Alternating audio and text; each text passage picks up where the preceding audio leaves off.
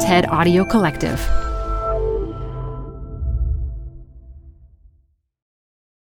Hi, I'm Debbie Millman.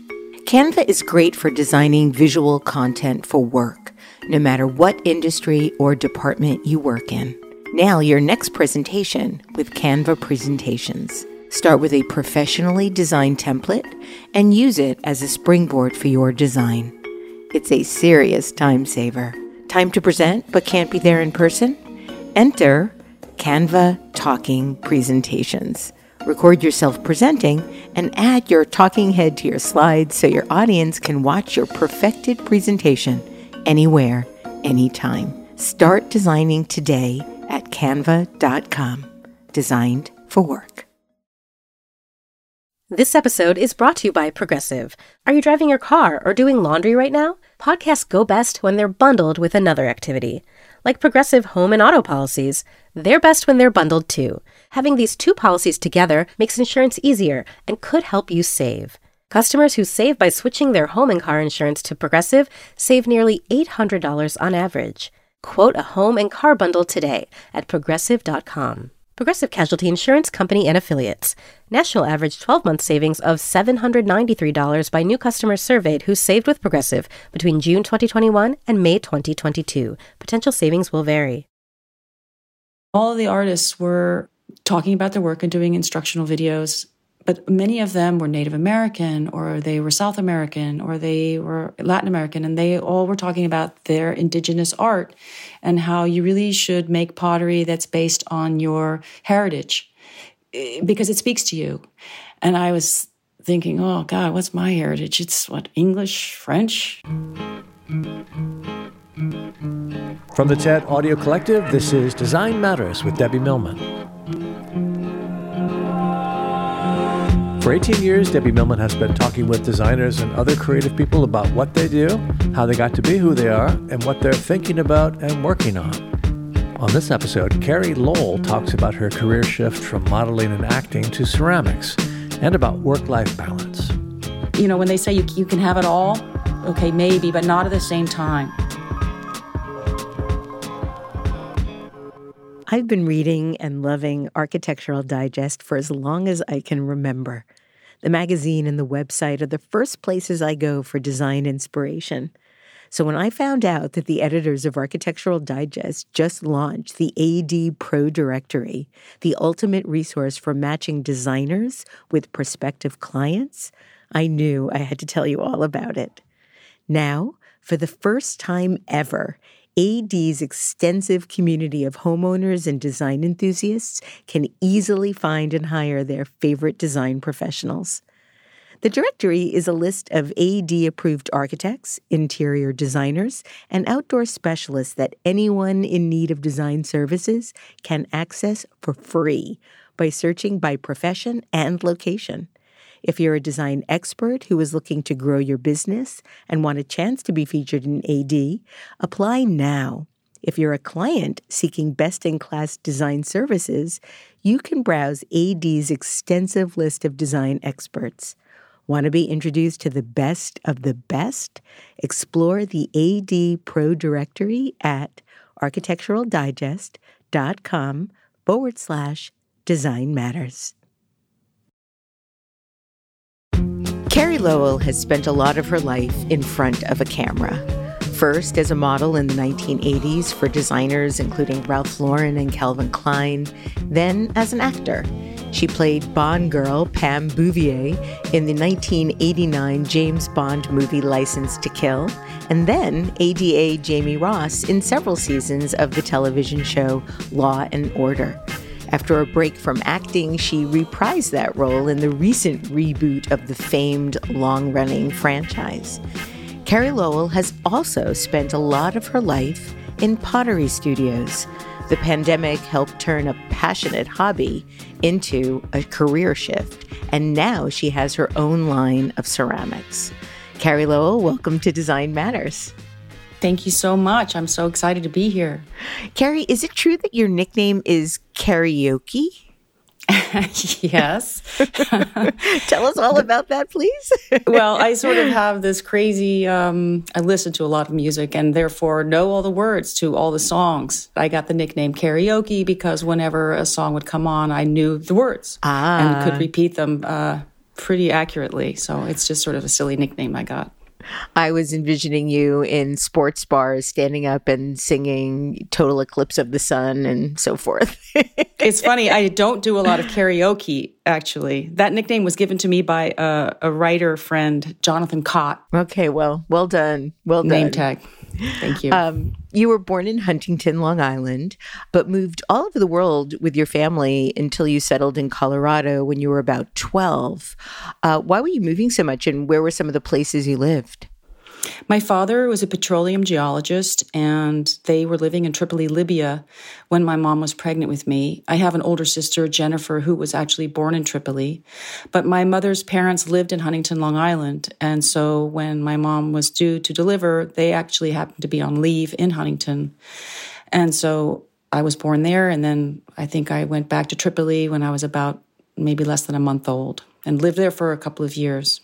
And then we moved to Holland, and I have another sister who was born there while my father was working in the North Sea. And then we moved to Virginia and then Texas, where I have another sister who was born. And then we moved to Colorado when I was 12. And that's where my father still lives, and two of my sisters, actually. Your father was an award-winning geologist, and I understand he co-authored an article that defined copper models that became the standard reference for exploration geologists worldwide. Were you involved in any of the work that he did? No, only in that he used to take us on tours in Colorado on these hikes, and we thought we would much rather be anywhere else but on this hike while he pointed out the geological structures to us. As an adult, I wish I'd paid more attention to it because whenever I'm out in nature looking at formations, I'm thinking, okay, what happened here? I always see it through my father's eyes. But I think you might be confusing my father, James Lowell, with another James Lowell who was a copper geologist magnate. My dad did publish a textbook that was used for most geology college courses about structural geology because his whole area was plate tectonics and continental drift. I got really involved in a lot of these papers. Well, we'll have to investigate to see which James Lowell. Yeah, that's interesting. You took your first pottery class in high school. But even before that, I know that one of your earliest childhood memories of being creative involved finger paint when you were 3 or 4 years old. And I was wondering if you could share that memory with our listeners today, because it's so visceral. Well, my parents bought us an easel, my older sister Jennifer and I, and we're only 2 years apart. So the easel had two sides, and we would stand on either side of it and put up our waxy paper and just go to town. And I just remember these pots of red, blue, and yellow, and it was really an opportunity to stick your hand in and mush it around. And I just remember loving that feeling of the squeegee, gooey, wet, creation of it all. I love that. And I think that clay has a similar tactile feel to it. But just that thing of just taking nothing, your hand and a substance, and creating something out of it. It's magic. It really is magic. And there's something so, I don't know what the word would be. The word that I'm thinking of is sensual, but it feels even more than that to feel the sort of warm paint or warm clay in your hands and have that ability to craft something from nothing. Yeah, it's definitely sensual. I'll give it for sure. Would you say that this is when your love of tactile things really began? I have always had this, I don't know if it's unusual or normal, but I've always had a thing of how things feel. Like my mother used to put my hair in pigtails, and she would always tie them with a satin ribbon. And I would always take the satin ribbon out and fold it into little ribs and push it across my cheek or across my lips. It was just like a total sensual thing. And I could even find the satin on the label of the seatbelt. If we were in the car and I didn't have a ribbon, I would find it and do that. It's like a self-comforting thing. I don't know. But I've always been very in tune to tactile things. You took your first pottery class in high school where they actually had pottery wheels, which I found so interesting. I've never heard of a high school having pottery wheels. What kind of pottery were you doing back then? Oh, at that point, I was just trying to get the clay centered on the wheel. It was the learning curve, and I went to a public school in Denver, Colorado called Bear Creek High School. And, back then the arts were supported in public schools.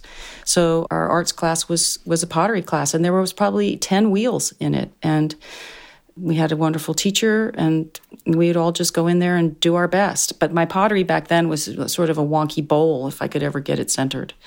Do you happen to have any of those old pottery creations still in your possession?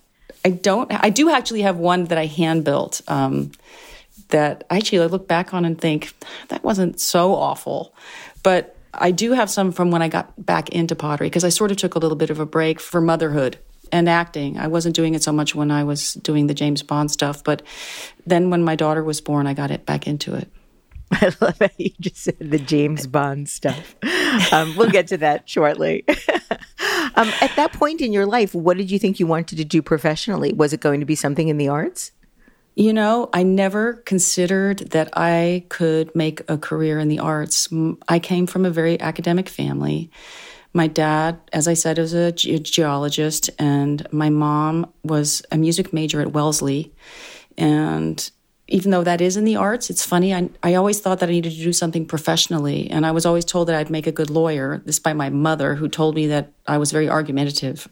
So that was my best quality to get that career. But looking back in hindsight, I so wish that I had pursued the arts then, in the very beginning. When I took an acting class in college, it was the first acting class I'd ever taken, and it was just sort of a extracurricular activity. Nothing that I ever thought I would make a career at.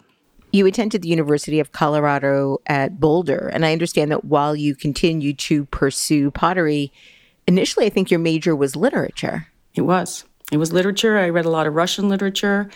I read a lot of French literature. Not in French, in English, but... And that's so interesting. I minored in Russian literature, but in English translation. People are always really impressed, thinking that somehow I managed to learn Russian and then have a minor in Russian literature. But I'm like, no, it was all in translation, but I still think it counts. Yeah, it does count. I was so into Lermontov. Yeah, Lermontov, yes, like a hero of our Lermontov. time. Yes, I loved me that too. book. I loved that book.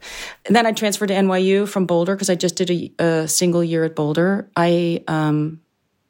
I had been modeling that summer before I went to college, and then I went back to move to New York to continue modeling.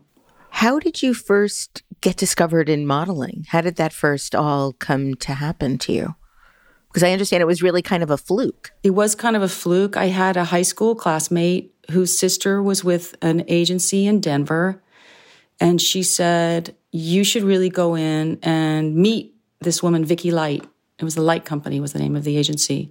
You should go meet Vicki. And I was like, I don't know. That's really made me feel anxious. But I did go in, and she said, well, you need some photos if you're going to do this. Here's a name of somebody. You should go and get her to take your picture. Well, it turned out to be this woman, and maybe you've heard of her before, a photographer named Pamela Hansen. Yes. She was living in Boulder at the time, and I went up there and made an appointment with her. Pamela did all my makeup and shot me in these great photos, and then gave them to the agency, and they put them out there. Somebody from Ford's was on a talent scout. They came to the agency. They saw my photo. I got a call. I was at my house, my parents' house, which is in the foothills of Denver, not in town. And they said, somebody from Ford's is here. They'd like to meet you. And I said, I'm sorry, I don't have a car. I've got no way to get there. I'm not going to be able to do that. And they said, well, you're really missing out. This is the chance of a lifetime. And I was practically in tears, but I didn't have any way to get into town. And my parents weren't there, and I didn't have a car. And then about a month later, I got a contract in the mail from Ford saying, we'd like you to come to New York this summer when you're out of high school. I was about to graduate. So after much negotiating with my parents, and I leaned forward on the phone with them, assuring them that I would be staying in her home and promising them that I would return to the University of Colorado for my freshman year, I was allowed to go to New York that summer. And that was my first modeling. And you really had quite an extraordinary modeling career. You were photographed by some of the great fashion photographers of our time, Peter Lindbergh, Bruce Weber. You worked with Calvin Klein, Ralph Lauren. What was it like? I mean, this was really at a time when the art of modeling was front and center. You know, the supermodel era began. Models were seen as muses. And I know that you were very much a part of that. What was it like for you to go from high school to the sort of world stage of modeling? It was a heady time. I have to say that when I first arrived in New York, I went to Eileen Ford's house for the weekend. She got a call that weekend saying that a model that she had booked for a job on Monday had been injured and wasn't going to be able to make it. And did she have anybody that could be a backup? So she had 3 other models there with her at the house. She brought us to this person's house on Sunday night and said, are any of these girls going to work? I was chosen. I was told to be at the airport at 7 a.m. the next morning. I had literally just arrived that Friday night from Colorado. And I was back on a plane to Four Corners in the West, like it's Colorado, New Mexico, Arizona, and Utah. I was basically back where I had been a month earlier with my senior class doing a senior seminar river rafting trip. And that was just a weird circular moment of you think you're going somewhere and you're right back where you started, but in a completely different context. In terms of the supermodels, they sort of came just after me. I think of like Christy Turlington and Naomi Campbell and Cindy Crawford as the supermodels. And before that, in my era, it was more like Christy Brinkley, Janice Dickinson. But I did get to travel the world. I got to meet amazing people. But I always felt a little bit self-conscious about it all. It's not my natural state to be front and center kind of posing. So I always felt a little awkward about it. That was something that I've always been working through. You never got any kind of headlines about what models and rock stars and so forth are often written about. It seemed like you always have been able to keep a really steady presence in your own life as well as in your professional life. Did you have to experience a lot of pressure to be a certain weight or look a certain way? How did you manage through that?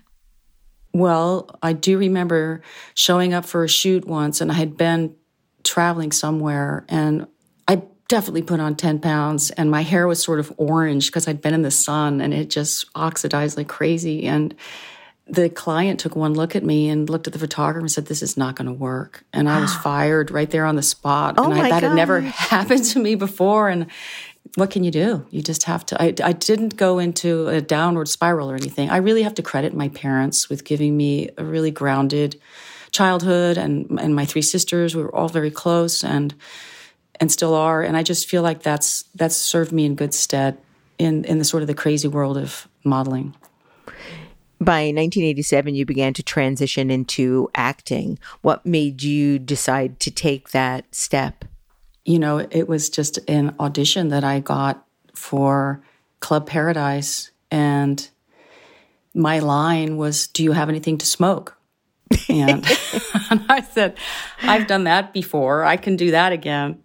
And the next thing I knew, I was off in Port Antonio, Jamaica, and the shoot went on for, it seemed 5 months. It was a really long shoot. And Harold Ramis was the director, and Robin Williams was the star, and Twiggy and Peter O'Toole and Jimmy Cliff. It was the crazy, Andrea Martin. It was all the Second City people. It was just a crazy big cast. And I was just a beach bunny really in it. I was basically a model who had some lines.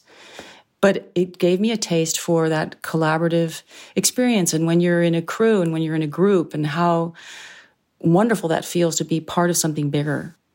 Were there skills and knowledge you learned while modeling that helped you make that transition into acting? Well, being open to being scrutinized or to be looked at or watched. Learning how to kind of lose yourself in it, not be always, you don't always have to be present almost. I mean, in acting, you have to be more present, obviously, because you're exchanging lines. But in that role, especially, there was just a remove because I was wearing a bathing suit that I never in my normal life would have ever put on, really low cut and high cut on the hips and, anyway. Oh, Carey, that sounds like the definition of hell to me. well, you're walking around and everybody's got clothes on and you're the only one in the tiny little thing. Yes. It can be intimidating. What advice might you offer to models and actors starting out about their careers? What do you wish somebody had told you at that time about that work? Just don't take it personally. You're going to be rejected so many times for so many reasons that have nothing to do with you. And it's nothing that you need to take on personally because you could really, really get depressed with all that rejection. I mean, my daughter, Hannah, is an actress, and she's constantly going up on auditions, and she has to hear, I'm sorry they're going with somebody else, or I'm sorry you're not tall enough, or I'm sorry they want a brunette, whatever. It's a challenge, and so you really have to have a strong sense of yourself that you don't lose it in all the rejection. I know you studied at the Neighborhood Playhouse School of the Theater. What were some of the most interesting things you learned while you were there? It's such an interesting school. It is, and I have to correct the record there because what I did was study with a man named William Alderson, who was a teacher at the Neighborhood Playhouse Theater, but I personally did not attend the Neighborhood Playhouse Theater. That was Sandy Meisner. But the techniques were the same. It's the repetition technique, and I really loved it. I loved my class. I loved my teacher. It was really intense, but it taught me a lot about how to just respond and not think. It was a really positive experience. One of your biggest roles was as a Bond girl. You starred alongside Timothy Dalton's James Bond in License to Kill. How did you get the role, and what was it like for you to be catapulted onto the world stage like that? Talk about scrutiny. I mean, the Bond girls have their own sort of cinematic universe at this point. They do. In fact, I was just talking with a friend yesterday. I was like, how many Bond girls have there been? There's been, I believe, 27. There's 27 Bond films and 75 Bond women. Something like that. Because there's usually two in each film, a villain and a protagonist. But I was living in Los Angeles. I got it as a go-see like any other audition that I would get. I was told it was a biker chick in a biker bar. I showed up in my leather biker jacket and my jeans and read the lines, and the casting director, Janet Hershenson, said, this is this film, this is a Bond film. This is for a Bond girl. You look nothing the part. You need to sex it up. Come on. You can come back on Monday, but wear something different, and I'll let you have another shot at it, which was very kind of her. She didn't have to do that, but I went out that weekend to the mall, and I found the trashiest pink lame zip up, like a halter dress. Like if I had pulled the zipper down, it would have come off. And it was short. And I just went in there and I did the same thing in this pink halter dress, and I got the part. It was funny because I had short hair at the time, which I've had a lot of my life, and they weren't 100% sure what to do with me, and which is why they put a wig on me for the initial scenes of the movie, and then I'm supposed to have a transformation and have it cut off. But they weren't really comfortable starting out with my short hair. I remember that being sort of an issue. But the Broccoli family were so lovely, and Cubby was alive then, and his daughter Barbara Broccoli, who was the producer, was fantastic.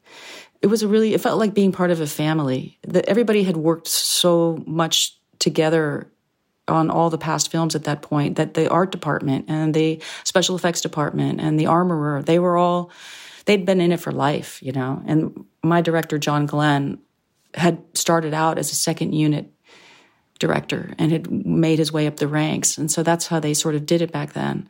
After that film, they really changed it up, and they hired a new director. I think, I want to say, was it Sam Raimi who directed one afterward? I don't remember who the next director was, but I just remember that mine felt very sort of the old-fashioned type of Bond films, and then the one that came after that felt much more of sort of had advanced to the modern era.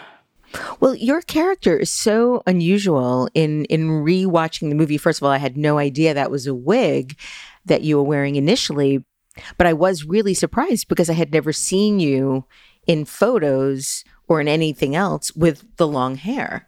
And then you do have this transformation midway through the film and essentially become like the first Bond girl badass.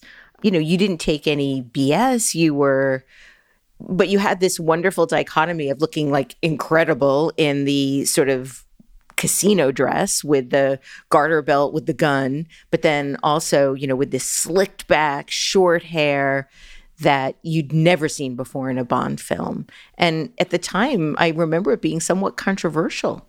Yeah, she wasn't an ornament on James's arm anymore. Yeah. She was sort of somebody who was going to go toe-to-toe with him.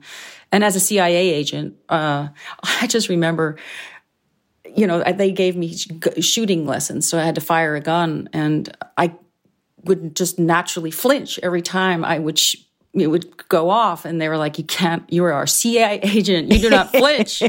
You hold your eyes steady. And so that was something that I had to overcome in that.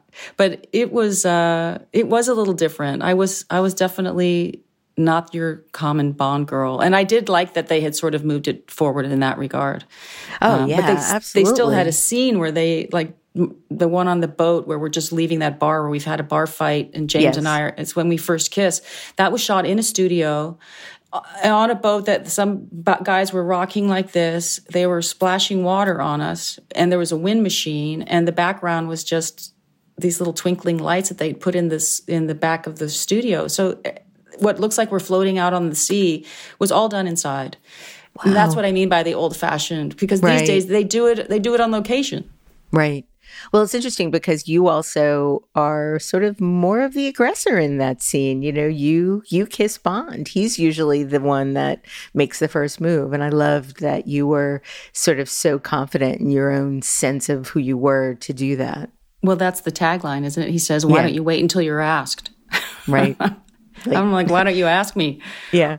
Yeah, she's more aggressive. That. Yeah. Yeah, it's funny. You then starred in films like Sleepless in Seattle and Fierce Creatures, but by the 1990s, you said that you never realized all the weeks you spend going on auditions and being rejected. And I think you said at one point you'd been on 150 auditions and not landed a role. It seemed so incredulous to me to go from being a Bond girl to then not being able to get other roles. How did you keep your spirits up? When I'm rejected from one thing, I have to take to my bed for a week. Well, in the 1990s, my daughter was born in 1990, so that kept me busy for one. I definitely had something to distract me. And honestly, I've always been a meditator. I learned to meditate when I was 18, and that just really sort of grounded me, put things in perspective. I don't want to sugarcoat it and make it sound like I didn't have terrible days of like, oh, this sucks and I hate this job and I'm not any good. I'm an imposter. But I sort of somehow worked my way through it. It wasn't, believe me, I thought about quitting many times, and in fact, went to enroll back in school at NYU Tisch School of the Arts and was accepted into their program. And right before I was supposed to start classes, I had the audition for Law and Order, and the rest is history, as they say. Yes. What made you decide to go back to school? Were you thinking about becoming a filmmaker, or were you going to study more acting? I was thinking about being a documentary filmmaker. There were some stories that I wanted to explore, and I thought that would be a really good way to do it. It's probably very idealistic because making documentary films is not an easy road. You know, you have to get all the financing and you have to have a really good story and a really tenacity to do it. But it just was an area of interest. And Tisch, I was living in New York. It's one of the best film schools in the country. So it just seemed like a natural thing to do. But I wasn't going to study acting more. I just kind of washed my hands of that. I needed to move on.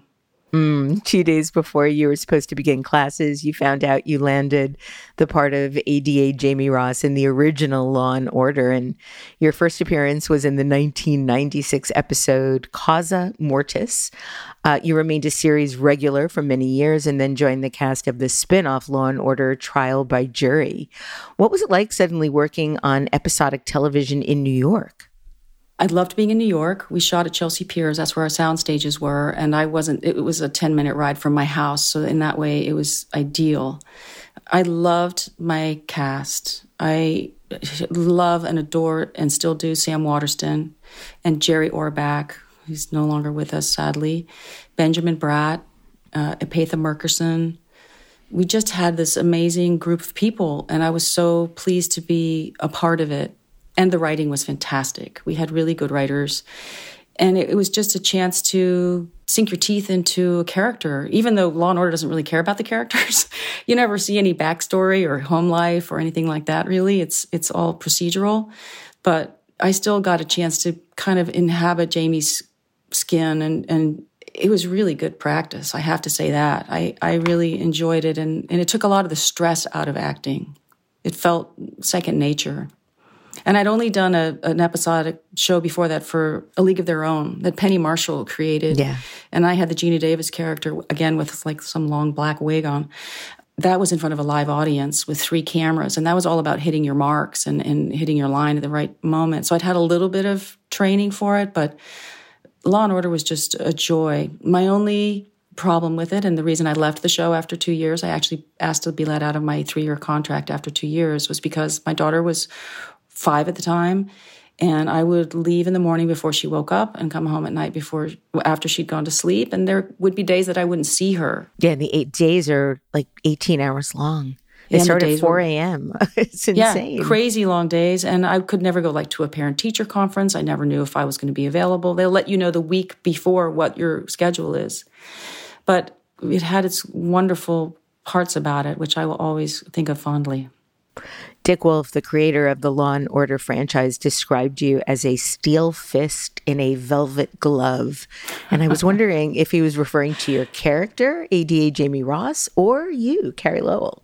I think they're not that far apart. I remember him telling my agent she's got the right mix of sex appeal and moral authority. I am kind of a bossy boots. I do like things my way, and I'm not afraid to ask for it. Now, that's something that I've learned as I've gotten older. I wasn't like that all the time, but as I've matured, I've realized you can ask for what you want, or you could say what you need. And I think that's what Jamie Ross did. She was very forthright about her feelings and how she felt and what she wanted. So I appreciated that about my character. Hi, I'm Debbie Millman. Canva is great for designing visual content for work, no matter what industry or department you work in. Nail your next presentation with Canva Presentations. Start with a professionally designed template and use it as a springboard for your design. It's a serious time saver. Time to present but can't be there in person? Enter Canva Talking Presentations.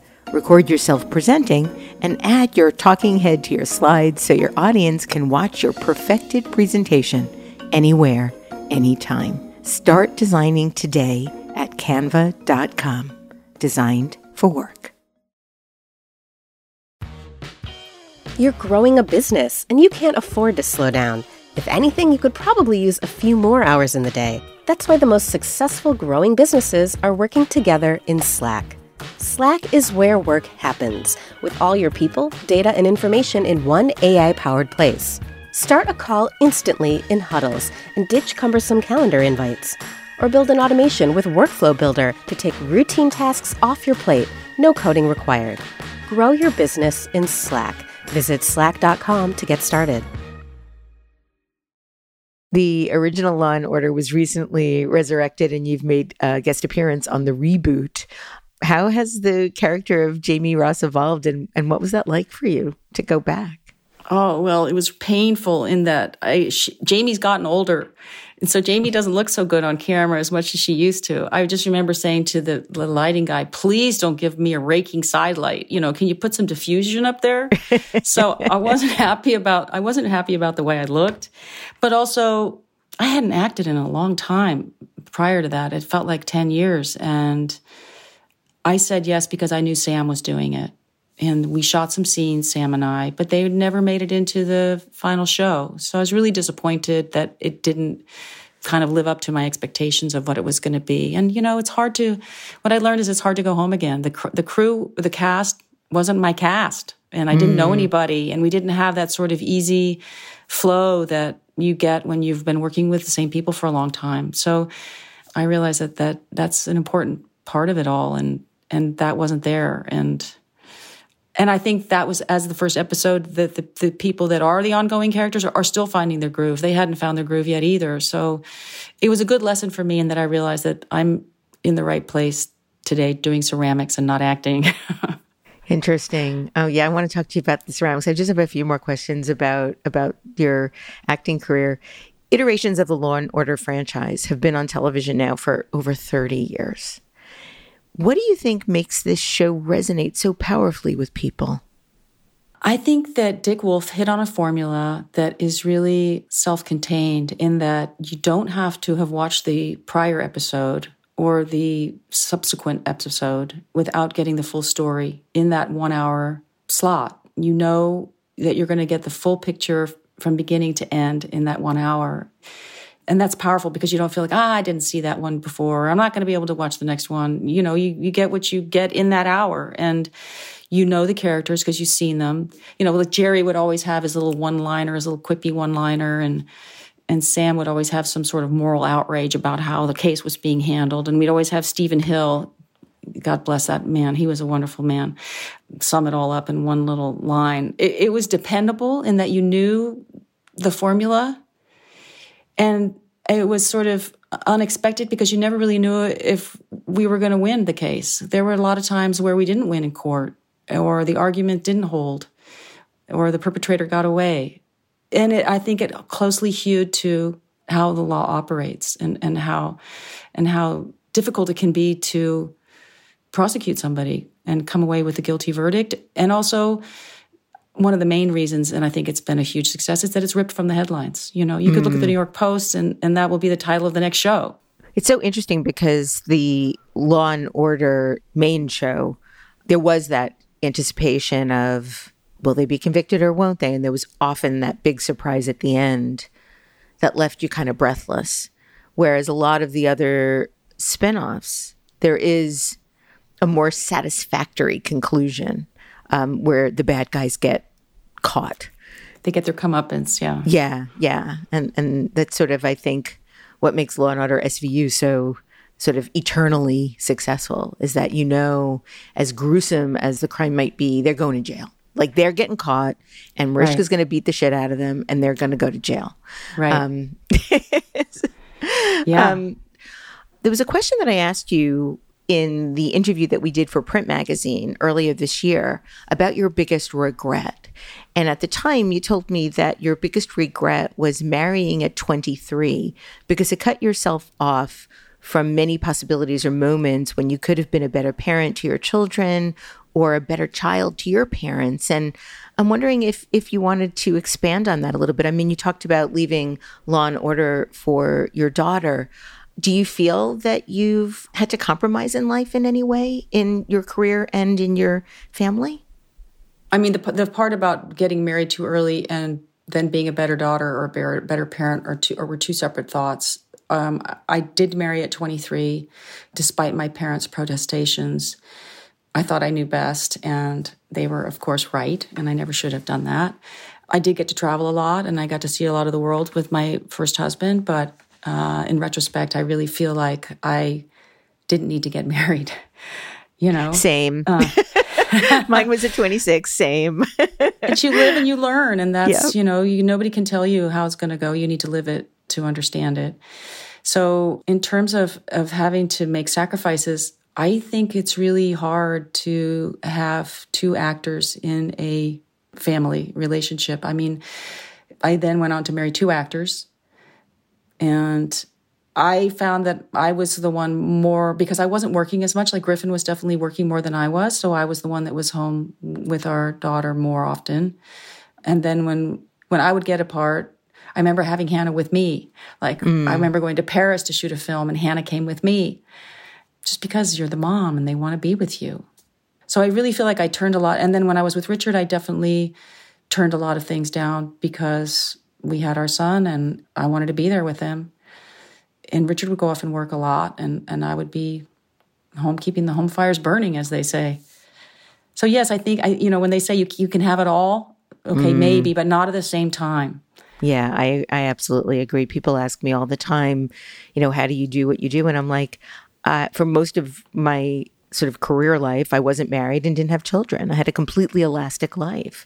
Even being married now changes how much you can do and when you can do it. And I know as much as I sometimes fantasize what it would have been like to have children, I would not have been able to have the kind of career that I've had. And I don't know anybody that has it all. I truly don't. No, I think it's a myth. Or let me put it another way. I don't know any woman that has it all.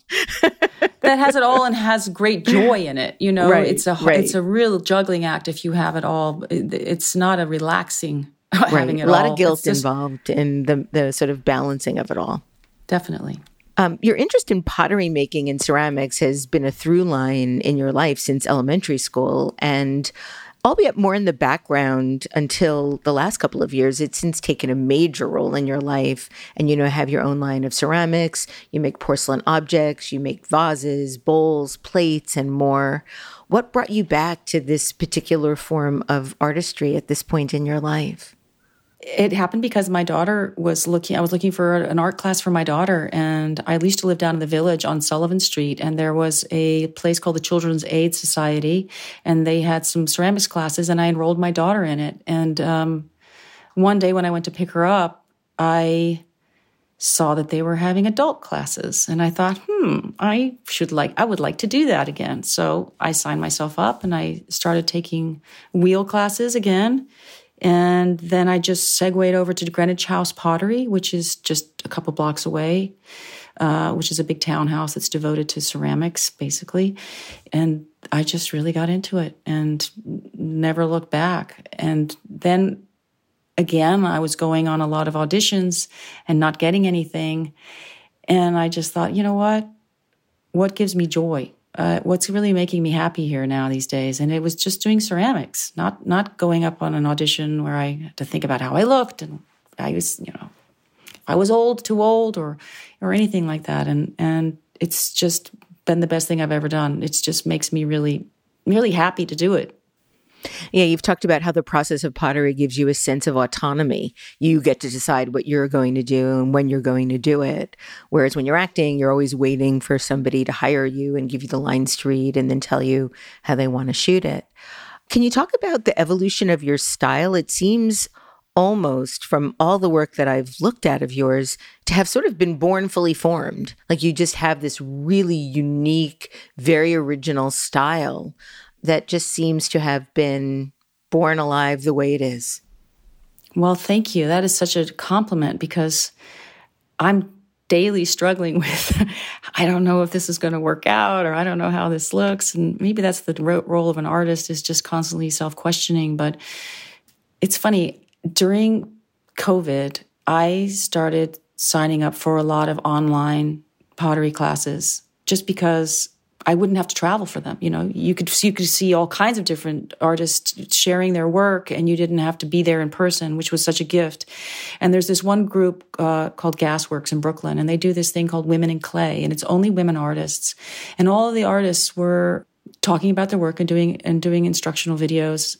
But many of them were Native American, or they were South American, or they were Latin American, and they all were talking about their indigenous art and how you really should make pottery that's based on your heritage because it speaks to you.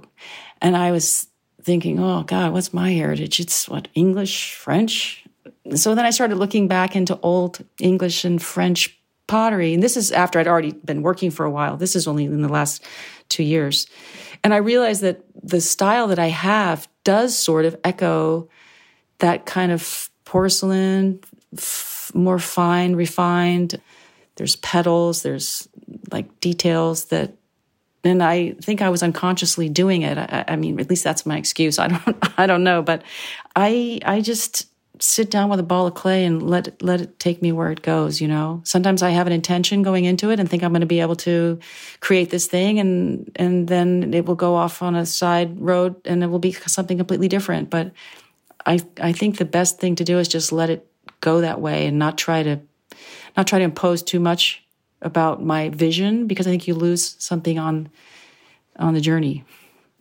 You seem to take a lot of inspiration from nature, very naturalist aesthetic, organic shapes.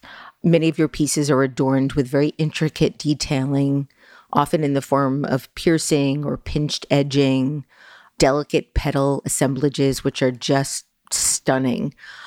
You said that you find this odd because you've always seen yourself more as a tomboy.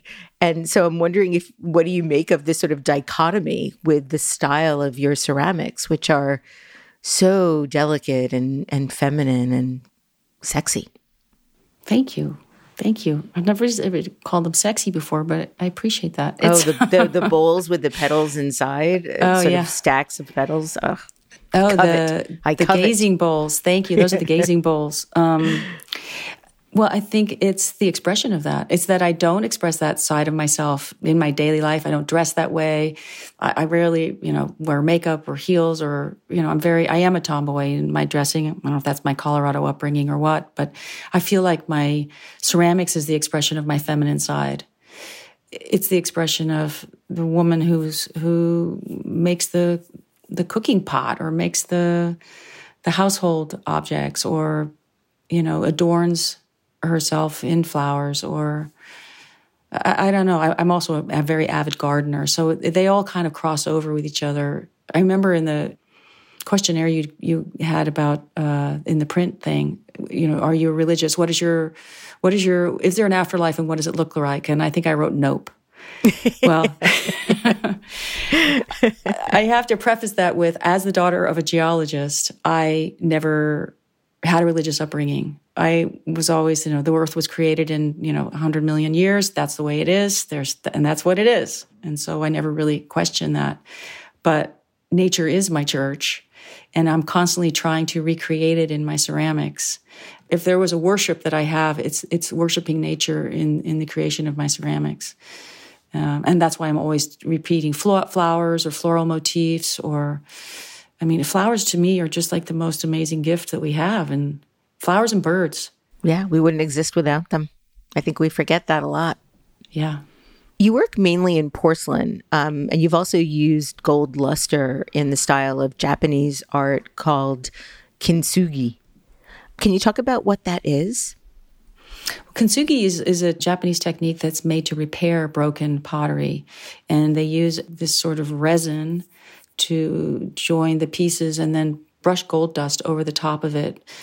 So when you have a broken piece, it becomes even more special because you've repaired it and adorned it even with the gold. And I often will have a crack or a breakage or something, a mistake in my ceramics. And so instead of chucking it or tossing it, I will put some gold luster on it to accentuate it and just sort of show the flaws. I think we all have them. We might as well embrace them, instead of trying to hide them.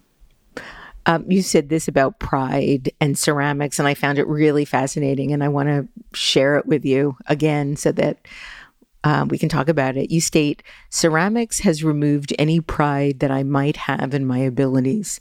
Ceramics teaches you to let go of pride because there are just so many variables that can go wrong. There are so many steps along the way in the making and the firing and the glazing that you can ruin a piece. So you never really know what you're going to get until you've unloaded the kiln at the final firing. If you do actually come up with something you like or that exceeds your expectations, that is a moment of pride. And Carey, I'm wondering, how do you manage all of the not knowing in the process of making something? It's trial and error. It's time and time again having things that don't work out and learning from your mistakes. And it really just takes a lot of practice and a lot of experiments. What if I put this here? What if I try that? And nope, that didn't work. Or that temperature was too hot. Or this glaze runs. Or that clay body slumps. Or there are just so many variables that go into making something. And that's part of the joy of it. You just never know what's going to be a happy accident. And I learned early to take notes so that I can try and recreate if something does go well. You're never finished with ceramics. That's one of the things I love about it, is that there's always another possibility. There's always a different way to do it. There's always another test tile. There's always another glaze. There's another clay body. It's endless. Can you talk a little bit about your color palette? It's very neutral, very white. What made you decide to take that direction with your work? The simple answer is that I could get some really good white glaze that was working in my studio. And I thought, well, this is working. Let me stick with that. But I also like the purity of it. In my own home, I have a lot of white ceramics. And I also like the porcelain is a clay body that I work with often because I like its translucence and its elasticity. And if I were to put a color on it, it feels like it would almost mask it in a way that I don't want to do. I realize that now ceramics has taken a different tack in that everybody's like using a lot of color and globs and texture. And yeah, things are very blobby now. I did notice that. They're blobby and they're also flaky. Everybody's using that sodium silicate that looks like a riverbed, a dry riverbed. I'm actually trying to move into a little bit more color because I was getting bored with the white. And so I'm working with paper clay now, which is a clay body that has a lot of paper fiber in it. And it's kind of great because it can go really big scale. That's another thing I'm trying to do is scale up. But the white just always feels quiet to me. There's something about it that just feels serene. And often because my pieces do have so much going on with the petals and the stuff and the pinching and the piercing, the white sort of just kind of calms it all down. How have you gotten your ceramics to look so thin and delicate? I'm thinking particularly of the eggshells. Those, I made a mold. I learned how to do plaster mold making of a big gourd, like a big squash. And then I slip cast it, but I slip cast it with a really, really thin layer. And I don't fill it up all the way, and I pour it upside down, and then the edges go the way they go. Yeah, they're so unusual. I mean, it's taking something that, you'd either throw into a compost or throw away and making a piece of art out of an eggshell, or what truly looks as delicate as an eggshell. It's magnificent. But you also are a part of a group of artists who use discarded gun parts to make incredible hand-glazed candle holders and other ceramic wares. Can you talk a little bit about how that line of work came to be? I was approached by a woman named Jessica Mindich, who had this group called Caliber Collection, where she had initially started trying to raise money to do gun buybacks in communities that were, had a lot of gun violence. And so she would go into the sheriff's office and buy, everybody would get $50 to bring in their gun. So that's what a gun buyback is, and the gun would be destroyed. And she dealt a lot with different detectives, and they would give her gun parts. She asked for parts of the guns that had been destroyed, as well as the casings that had been found at scenes of crime scenes, hello. And she asked me and a few other artists if we would create something out of the gun parts. So I took the barrels, the gun cartridge where all the bullets go in, and I cast them and made them into candlestick holders. But we wouldn't know it was a gun part unless you knew it was a gun. But then we would sell them, and a portion of the profit would go back into Caliber Collection for the gun buybacks. So ingenious. There's a quote on your website that I love, and you state, there's a distinct calling to lose yourself that is apparent in both acting and throwing ceramics. Each are transcendent in their own way, in the sense that something is always operating through you. And I've been talking to a lot of artists about this notion of this sense of a muse moving through you instead of by you. I talked to Rick Rubin about that recently, who writes quite a lot about it in his book. Can you talk about the difference of the creative spirit moving through you instead of created by you? Well, I think it kind of goes back to what I was saying before, is about I'll start with an intention, and then if I'm in the flow, and I do call it a flow because it's sort of, you're not thinking about it. Your hands are doing it, and you could be listening to Design Matters, which I often do in my studio. But your brain could be somewhere completely else, but your hands are going through the process and making something. And I think when I can get in that zone, the things that I end up with at the end, I'm not saying they're always great, but they usually lead me in a direction that I can then develop more. And I think it's about paying attention to that divergence from your initial goal or initial intention that kind of allows you to sort of create in a more free flow sort of way. I love the space. Like when you're done, you go, wait, what? I just did that? Yeah. And also how much time has passed that you have no notion of having passed. It feels like 5 minutes and it's 3 hours. Sometimes when I'm doing my research, I look up and I can't even believe that several hours have passed since I started because I was just so intrigued by what I was doing. But I do find in the making of things, there's a real distinct difference between something moving through you, which tends to feel much easier and the work feels more relaxed, and something being created by you sort of more cerebrally, which always tends to me to feel more tortured, at least in my case. And I'm wondering if you have that too. Well, it is more tortured. I find that, I will create a piece and somebody will ask for it again. And that's when I'm like making it and I'm just reproducing. And it's a very distinct difference for me because I'm like, okay, I got to make this, I got to make that, and I know the program, I know the steps, which is a reason I don't really like to do a production pottery. I don't want to make the same iteration over and over again.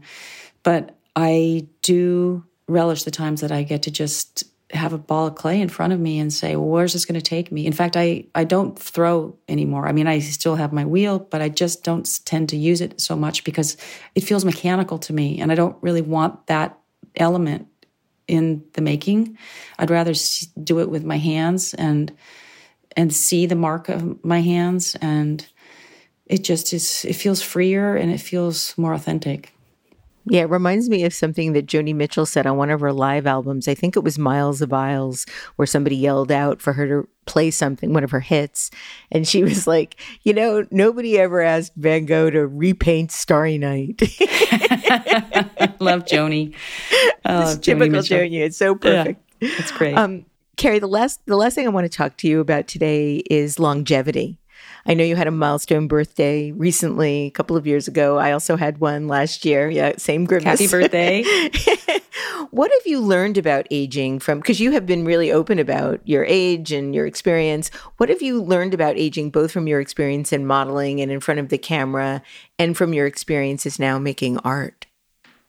Well, I am just really grateful that I have my art at my age because I can do that at any age without judgment and only will gain as from my experience and my longevity in it. If my body will keep up. My hands are a little bit arthritic, but in terms of acting and modeling, I don't want to have to try to stay young. I don't want to have to try to be beautiful every time I step out, or it's too much pressure and it makes me anxious. And I'm really happy to have been able to step away from it. And ceramics has allowed me to step away from it because my creative energies have been able to be focused elsewhere and not on my appearance.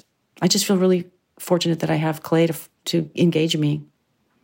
It's interesting in the way that you've, whether consciously or unconsciously, intentionally or just by accident, created this arc of your career with so many different chapters, doing so many different things that in many ways have all informed the subsequent chapters. Yeah, they kind of, without any sort of pre-planning, they just sort of fell from one into another. I guess that's the way to do it, is just take it as it comes and try to be open to the possibilities and say yes. Just trying to say yes to it all. I've just had a very fortunate run. That's all I can say. I've been healthy and I have beautiful children and I like where I am right now in my life. And I wouldn't trade any of it, but I'm really happy to be where I am. Carey Lowell, thank you so much for making so much work that matters. And thank you so very, very much for joining me today on Design Matters. Thank you, Debbie. It was my pleasure. You can see what Carey Lowell has been working on in her studio at CareyLowellCeramics.com and the 1818collective.com. This is the 18th year we've been podcasting Design Matters, and I'd like to thank you for listening. And remember, we can talk about making a difference, we can make a difference, or we can do both. I'm Debbie Millman, and I look forward to talking with you again soon. Design Matters is produced for the TED Audio Collective by Curtis Fox Productions. The interviews are usually recorded at the Masters in Branding program at the School of Visual Arts in New York City, the first and longest-running branding program in the world. The editor-in-chief of Design Matters Media is Emily Weiland.